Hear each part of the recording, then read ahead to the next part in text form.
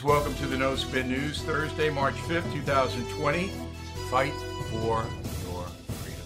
All right, so we have a number of political stories. Let's deal with the Schumer thing first, because this is pretty stunning that you would have the Senate Minority Leader, a guy who's been around a long time, threaten U.S. Supreme Court justices. Roll a tape on that.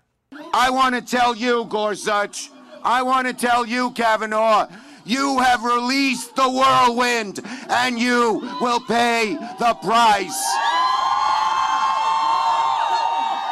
You won't know what hit you if you go forward with these awful decisions. So you just can't do that. Imagine President Trump did that. So Democrats don't know what to do with Schumer now. He's the leader of the party. Even CNN is criticizing him. I believe that Senator Schumer will be censured, and I'll explain that in a moment. So the Chief Justice of the Supreme Court, John Roberts, who very rarely does things like this, issued a statement, and I'll read it to you.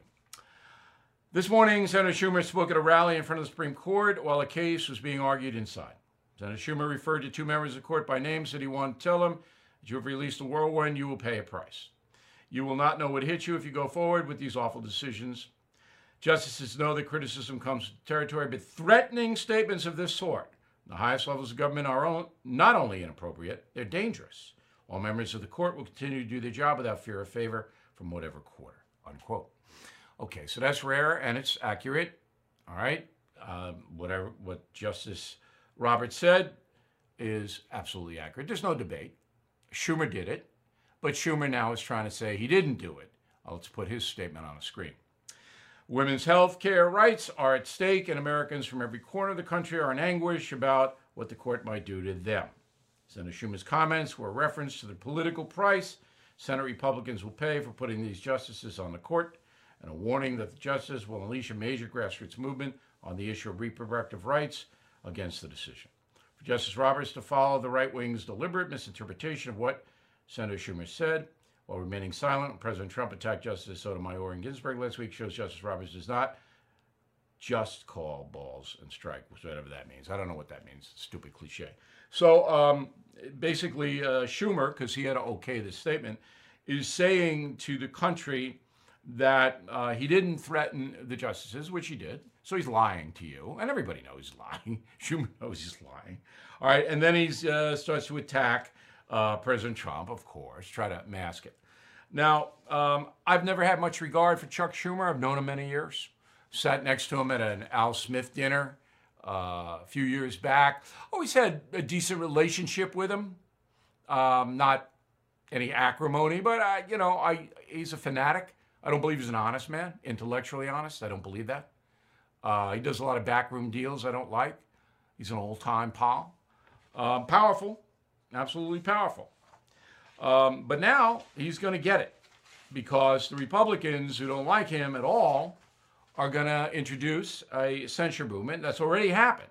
Josh Hawley, a senator from Missouri, has drawn it up and introduced it. And that means that the Senate will have to vote on a scolding. It's primarily a scolding. All right, since 1789, only 9 members of the Senate have been censured. Oh, it's pretty big. Now, the Republicans are doing this for 2 reasons. Number one, Schumer deserves it. And number 2, let's see what Democrats vote against the censure. They'll put them on the spot. What the Democrats saying, this is right? They're going to say he shouldn't be censured? Yeah, most of them will. Most of them will. Because he's a member of their party. If a Republican did it, of course they'd all vote to censure, impeach, whatever. You are listening to a free excerpt from BillO'Reilly.com's No Spin News broadcast, where you can actually see me. We'll be right back after this message. Support for this podcast comes from Wild Turkey Kentucky Straight Bourbon Whiskey. Let's tune in to their one-on-one with Jamal, a real bartender from Old Fourth Ward in Atlanta. I'm making you an old-fashioned today with Wild Turkey Bourbon 101. It just really stands up very well in a classic cocktail like the old-fashioned. It has that perfect boldness. Wild Turkey Wild Turkey Distilling Company, Lawrenceburg, Kentucky. Copyright 2020, Campari America, New York, New York. Never compromise, drink responsibly. All right, let's get to politics. So Bernie Sanders knows he's finished. He knows. He's not going to admit it. He's going to continue to run. But on Tuesday in the Michigan primary, he'll lose. Biden will win. And there's a debate Sunday night. Again, I recommended Joe Biden. Don't answer any questions. Hold up a sheet of paper, all right, like this, that has the words, "I'll do what Barack did." That's all. Don't say anything. I'll do what Barack did. That's all you need to say. So Sanders, he's not going to go after Biden. He's going to say, "Oh, Hunter Biden got all this money and you made it happen." But Sanders never going to do that in a million years, because Sanders doesn't want to be a pariah in the Democratic Party. He knows it's over. Bernie knows it's over. He's going to get creamed in Michigan because the governor of Michigan has now come out and endorsed Biden. The former governor, African-American vote will come out heavy for Biden. Not that many Hispanics in Michigan. And he's toast. He knows it. And once you see on Tuesday night, it rolls in that Michigan goes for Biden, it should be called at whenever the polls close, almost immediately, then that's it for Bernie. But again, Bernie will stay in because he knows that Biden might self-destruct, might not make it, because Biden's shaky, physically and mentally. He's shaky. So Bernie will stay, but he knows it's over. Now, the Bernie bros, they're going to go crazy. I'll get to that in a moment.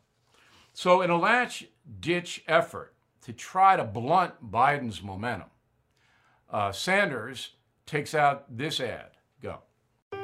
Bernie is somebody who has the virtue of saying exactly what he believes, great authenticity, great passion, and is fearless. Bernie served on the Veterans Committee and got bills done. I think people are ready for a call to action. They want honest leadership who cares about them. They want somebody who's going to fight for them. And they will find it in Bernie. That's right, feel the burn. I'm Bernie Sanders, and I approve this message. Okay, so that's a bunch of clips they put together. And, you know, Bernie Sanders, the senator from Vermont, votes Democrat. He's an independent, but caucuses with the Democrats. So, of course, in 8 years, Barack Obama's going to say good things about him. So he just calls it together to try to get the African-American vote. That's what that's all about. Now, is that a misleading ad? No. I mean, it makes it look like Obama is endorsing Bernie, but he doesn't say it. You can go up to that line. I'm not outraged about it, but I'm amused by it because Barack Obama doesn't want Bernie Sanders. He don't want him at all. He's making calls, the former president is, to people like Pete Buttigieg saying, "Hey, Pete, support Biden." All right, because Barack Obama is smart enough to know Bernie Sanders couldn't beat Donald Trump. There's no way on earth he could beat him. And that's why the former president is for his former vice president, Joe Biden. Back at the final thought in a moment. Support for this podcast and the following small business story comes from Dropbox Business. Teamwork, your way. Hi, I'm Naomi, and this is my small business story. There I was again, struggling to balance my professional life and making my son something healthy in my personal life. And then I decided I can solve this. So I put together a team, and we created Astronoms, an easy, balanced meal for working parents to give their kids. Our team seems mismatched, in different time zones with different working styles, but honestly, that's only made us more productive. I work early in slides, while BizDev assigns tasks, and legal works late sending documents from HelloSign, all from one shared Dropbox workspace. Oh, that's our project manager. I gotta go. Bye. Try Dropbox for your team free for 30 days at dropbox.com/teamsatwork. Okay, final thought. I told you at the top of the broadcast, nothing anybody can do about the coronavirus. You got to let it play out. It's a short-term situation. There will be pain. There will be financial, a little bit of recession maybe, but it's going to go. It's not going to be here next year. It's not going to influence the vote in November by being a factor like people can't vote or they can't go. That's going to subside, all right? But in the meantime, we're going to have to go through a lot of chaos. Now, there are two kinds of people in the world. People like me who are fatalists. If I'm going to get the coronavirus, I'm going to get it. it's deemed God wants me out of here, it's going to happen. Nothing I can do about it. I can wash my hands 85 times a day. And I do wash my hands a lot, more now than I used to because of the coronavirus. I'll admit it. But I'm not panicking. I'm not dumping Purell on me. But I'm a fatalist. So I'm going to do what I do. I'm not going to hide. But then this other kind of person is the panicker. The person who thinks they can cheat death, they can do certain things, and and those panickers, I mean, those are the ones that are buying all the stuff in the grocery stores, stocking up, and not that you shouldn't have a good supply of food and drink in the house, you should, okay? Yeah, but you know the people I'm talking about, because they like to live in that state. That's enjoyable for them. All right, they think they're smarter than the average bear. They're ahead of it. And I'm going to do this, that, and the other thing. I'm not going to go on my cruise or my vacation, because they might get the coronavirus.